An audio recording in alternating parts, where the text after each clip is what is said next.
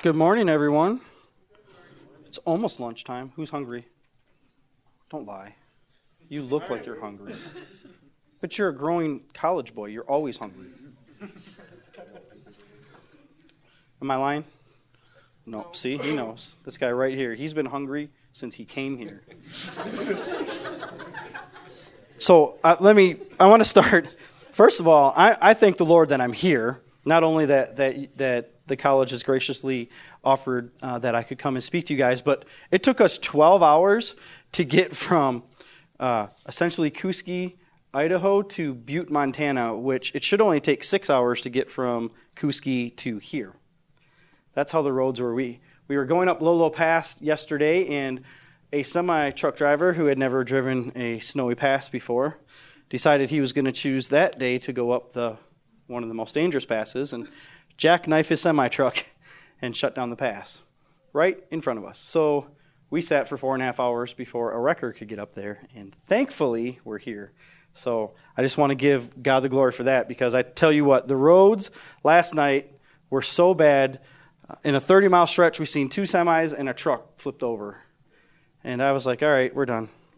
We're pulling over in Butte. We're gonna go to Bozeman in the morning, because it was that crazy. I want to talk a little bit about Alaka first, and I know that this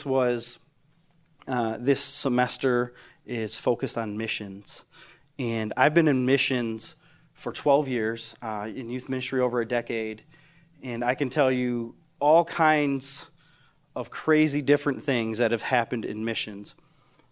But here's the thing. I have never left this country in missions. I worked for an organization called Youth for Christ. The longest mission that I was at, we were at a high school in an inner city, and we had about 150 inner city kids that came to our program. And only about 20 of those kids went to any type of church. So I want you guys, when we're thinking about missions, you've probably had other people come in and talk about missions. I want you to get out of your mind that you have to leave and go somewhere. Okay, I want you to get it out of your mind that you have to be somewhere else to do missions. I'm going to talk a little bit about that later. I want to share a little bit about myself and then a little bit about the camp. Like I said, I've been missions for 12 years, in youth ministry over a decade. I've only been at the camp now for a year and a half, almost 2 years going on. Camp ministry is a whole different ballgame, especially when you come from church ministry. And I thought I was going to have to learn so much, and then we got there and realized God had been training and equipping us all along the way. It's been a crazy, fun experience, but emphasis on crazy experience, because we live in the middle of the mountains now. And, I grew up just north of Chicago, just south of Milwaukee, super inner city, only white kid on the block. Dakota knows. Dakota grew up there. Dakota over here is my program director at the camp. He was in my youth group as a student. Fun fact about Dakota, he was that big in 7th grade. I have a picture to prove it. We grew up in a very inner city, very poor, poverty-stricken area. The funny thing is, it's super poor where I grew up, and then just a few blocks over is some of the most rich people in that area of the country. We have 5 Fortune 500 companies that are in that town that I was in. So there's some very rich people and some very poor people. I grew up, know what it's like to be hungry, know what it's like to not be loved, to not have anybody feel like nobody cares about you, society forgot about you. I know what it's like to be left behind, or at least feel that way. So much so that my only church experience growing up was this little old lady whom I love dearly. She used to pick me up, and she would take me to this program called Awanas. And I would go to church, and the only thing I knew about church is if I memorized Bible verses, I got candy, and if I won the games, I got candy. So I got really good at memorizing Bible verses and really good at winning games because I liked the candy. I continued to do this through my childhood up until I was 14, and the summer I turned 15, I remember making this conscious choice that I was never going back to church again. I was going to run the streets with my friends. My family didn't care about me. I come from a broken home. My mom and dad were divorced. I never even knew them married. Drugs, alcohol, neglect, you name it. That's the life that I grew up. Violence. I was a very angry kid growing up, super angry. The only time I actually went and had fun and felt calm and relaxed is when I went to church with my grandma. That little old lady was my grandma. And a year ago, almost exactly a year ago, I was blessed with being able to perform her funeral, which you think, how is that a blessing? Well, let me tell you. About 5 years ago, my grandma had said, when I die, because you know what's going to happen soon because I'm old, I want you to do a gospel presentation at my funeral because none of the rest of my family is saved. Nobody except for one aunt and uncle are saved. Her youngest child, my Aunt Kim, and her husband Roger are the only people saved in our family. My grandma said, I know that you'll do it because you're not afraid of everybody in the family. You don't care what they think. And so I was blessed with being able to perform her funeral. And this is why it was a blessing. Because at 15, I chose to walk away from the church. By 16, I was in juvenile prison. By 17, I was in adult prison. And I spent the rest of that time, instead of graduating high school, until 29 years old in adult prison. There was a stretch in there of about 3 years where I was classified as one of the most 8 violent inmates in the Wisconsin prison system. I didn't care. I had no hope. I thought society had given up on me. I walked away from everything. My family didn't love me. My friends all told on me. That's how I went to prison. I had nothing. Nothing at all. And then sitting in a cell with nothing for 2.5 years. Think of this. Go home when you're back at home and lock yourself in your bathroom, and that's where I lived for 2.5 years. Actually, that's where I lived for 3 years, but the story is 2.5 right now. 2.5 years into this, no human contact other than the guards feeding me. Light on 24 hours a day. Crazy circumstances, losing my mind. I remember my grandma telling me, after I walked away from the church, when you reach rock bottom, cry out to God. And I was like, my grandma's crazy, but I still love her. Well, let me tell you, sitting on that cement floor, nothing but my birthday suit on, nothing, not even blankets in this cell, crying like a baby, I remember those words. And so I said, being the tough guy that I was, okay, God, if you're real, I still had to challenge, that's my personality, is challenging people. If you're real, you have to prove it. Can you imagine that? The audacity of telling God he has to prove himself? I mean, I didn't know any better. I didn't even think he was real. So here I am challenging God, and I'm sitting there, and I remember hearing these words. And it's not like hearing like you guys hear me right now. Like I didn't audibly hear in my ears. I felt these words with every fiber of my being. Enough. It's over. Get up. And I froze, and every hair in my body stood up, and I thought, you really are going crazy. Now you have people talking to you in your mind. And then I was like, at least I hope I'm going crazy, because if I'm not going crazy, that was God. And that means God's real. And that means everything I've done up until this point in my life, I've done against God. And if God's real, and I've lived my life against him, man, I remember some of them stories from the Old Testament. That was pretty scary. Like, is he going to open up this cell floor and there I'm gone? Like, I remember almost wishing I was crazy. And then I got up and I went and asked the guard for a Bible, and he gave me a Bible. And still being who I am, I said, okay, God, if that was really you, holding this Bible in my hand, if that's really you, I'm going to open up this Bible and you're going to speak. I'm not even going to say in my mind what it is I want you to answer, because I don't want you to read my mind. Told you I was going crazy. Okay. But I'm going to open it and you're going to show it. And I opened the Bible and I read the first page and was like, yeah, see? That's what I thought. And I look over at the other page and was like, okay, that's not fair. Shut the Bible. Like, somehow you knew. And I did it again. And I did it again. And I did it again. And every single time I opened the Bible, and every single time he answered a question, or a concern or something even stupid. And I remember thinking, okay, God is real. God is real. Fast forward some time, I still spent some time in prison. But that time God spent growing me and showing me his faithfulness. And there's so much more to that story. But the greatest part is I was supposed to be released from prison November 24th, 2018. Yep, just a couple months ago. But I told you I've been in missions for 12 years. I've been in youth ministry for a decade. See, 13 years ago, God just opened the doors and released me from prison, free and clear. No probation, no parole. Changed my sentence. Drastically changed my life. I got out right away. Within months, I was going to a church and looking into youth ministry.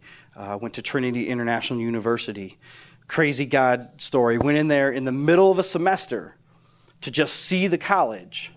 And they were like, you want to start next week? I was like, sure, God, okay. Middle of a semester.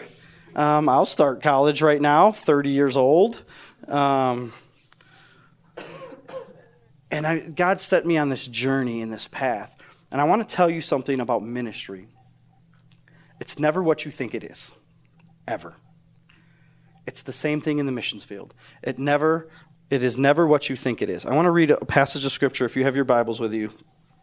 Go to 1 Timothy chapter 1, starting in verse 12. 1 Timothy chapter 1, starting in verse 12. See, there's a lot of people. Have you heard people that have life verses? How many people have a life verse? Does anybody in here have a life verse? A couple of you guys? I have like a life half chapter. Okay, I'm going to read this and you're going to see why. 1 Timothy chapter 1, verse 12 says, this is Paul speaking to Timothy. All right? I thank Christ Jesus our Lord, who has given me strength, that he considered me trustworthy, appointing me to his service, even though I was once a blasphemer and a persecutor and a violent man. I was shown mercy because I acted in ignorance and unbelief. The grace of our Lord was poured out on me abundantly, along with the faith and love that are in Christ Jesus. It goes on, the rest of that speaks to me. But this was me. It says, even though I was once a blasphemer, a persecutor, and a violent man, I was shown mercy. But what I want you to look at is the end of verse 1. It says that he, speaking of Christ, considered me trustworthy, appointing me to his service.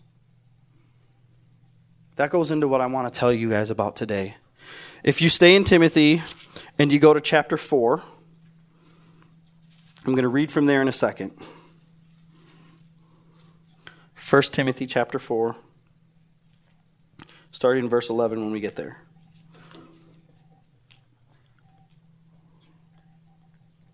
I'm going to put you guys all on the spot. I told you I'm a challenger. That's who I am. How many in here believe you are saved? Okay. If you're in here and you believe you are saved, then he has appointed you. Every one of you. If you are in here and you believe you are saved, then you have been appointed by him to do his good works that he set for you before you even knew them. 1 Timothy chapter 4, starting in verse 11, says this, command and teach these things. Don't let anyone look down on you because you are young, but set an example for believers in speech, in conduct, in love, in faith, and in purity. Until I come, devote yourself to the public reading of Scripture, to preaching, and to teaching. This is Paul speaking to Timothy. And Timothy, he calls his son in the ministry. He looks at Timothy as his own child. Like he loves him that much. It's his closest disciple. He's raised him up. And he's left Timothy in charge of this, little fledgling church in the town of Ephesus. Okay? So all of Ephesians and all their problems, that's what Timothy was in charge of. Here's the thing. Timothy was only probably around your age. And he was left in charge of a church that if you just go through Ephesians, you'll understand the problems that were there. but he put somebody your age in charge of it. And Paul gave him 4 commands in this. 4 commands I want you to look at in these scriptures. In verse 11, verse 12, he says, "Don't let anyone look down on you because you are young, but set an example for the believers in speech, in conduct, in love, in faith, and purity." Paul's first command is to teach. Paul's first command is to teach. You guys are in Bible college. How many of you have grown up in the church? It's okay if you didn't. I already told you I didn't. How many of you have grown up in the church? So most of you know a lot of Bible stories, right? If you are saved, then you should at least have a simple concept, a simple grasp on the gospel, right?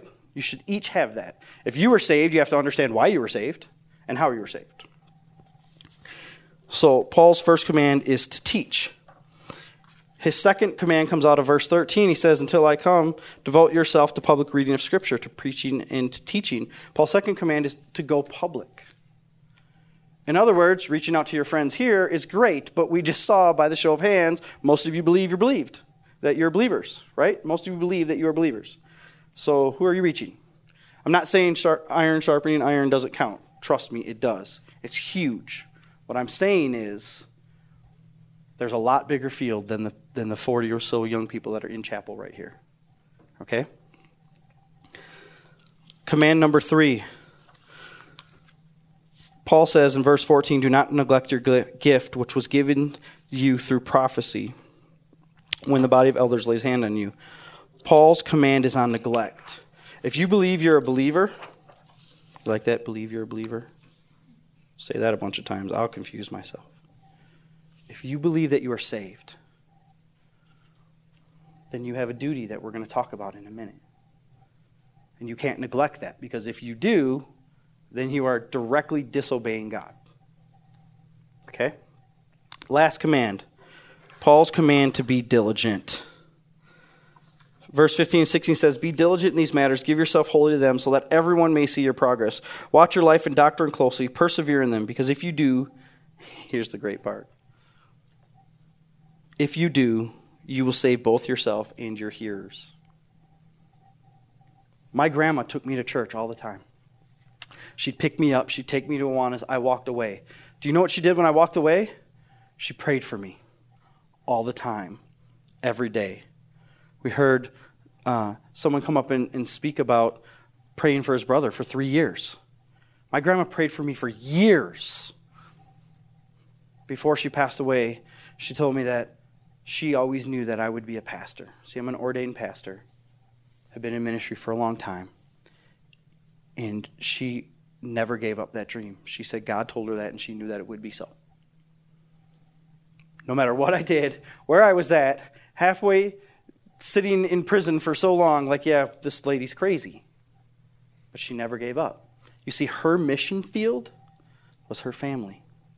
Her mission field was the people directly in front of her, at her work, her friends, and she never gave up on them.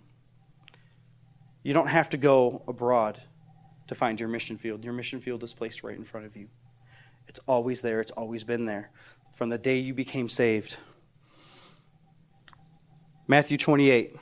Who knows where I'm going with this? The end of Matthew 28. What does Jesus do right before he leaves? What does he do? Anybody tell me? Casey, what does he do at the end of Matthew 28? The Great Commission, which is what? He tells them to do what? Go out and make disciples, baptizing in the name of the Father, Son, and Holy Spirit. Go out and make disciples. I want to close with this. When you become saved, when you give your life to the Lord, you do exactly that. You give your life to the Lord. Okay? You guys are here at Bible college figuring out what that looks like in your life. Some of you may go into ministry. Some of you may go into secular jobs. Does that mean the people in ministry have more say-so in who becomes saved? Does that mean you go into a secular job and you just quit? No, because I'll tell you what, being in a secular job is way harder to bring people to Christ than it is in the missions field. okay? It's way harder, but that's your missions field. That's where God has put you. That's where he's placed you. It's his command on your life. And going through the opportunity that you have here, learning more about the Bible, learning church history, learning all of these things will better equip you no matter where you go in your life.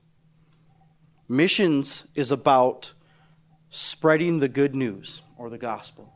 And the good news is that Jesus lived and walked on this earth, died for our sins, your sins, the people that you're talking to sins, and 3 days later rose again. And then still gave instructions on how he wanted us to go out into the world and do this. That's a command for every believer, every person that's saved.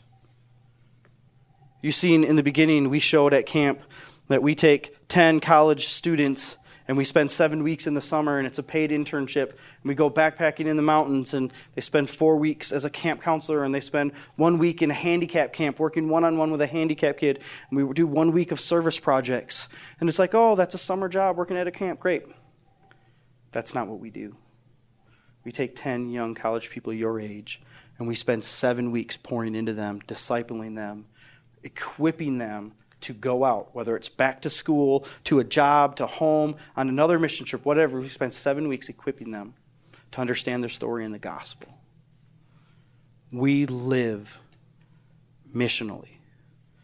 We live mission-minded. In other words, I don't live my life like, oh, I'm going to go on this mission trip, or oh, I have these college students coming and we're just going to hang out for the summer. No, I live my life every day like every person I come in contact is a mission. And do I fail? All the time. But I try to live my life that way. It's a lifestyle. You get it in your mind that you are called to be in missions. No matter what it is you're doing in your life, it'll change who you are. Can I pray for you?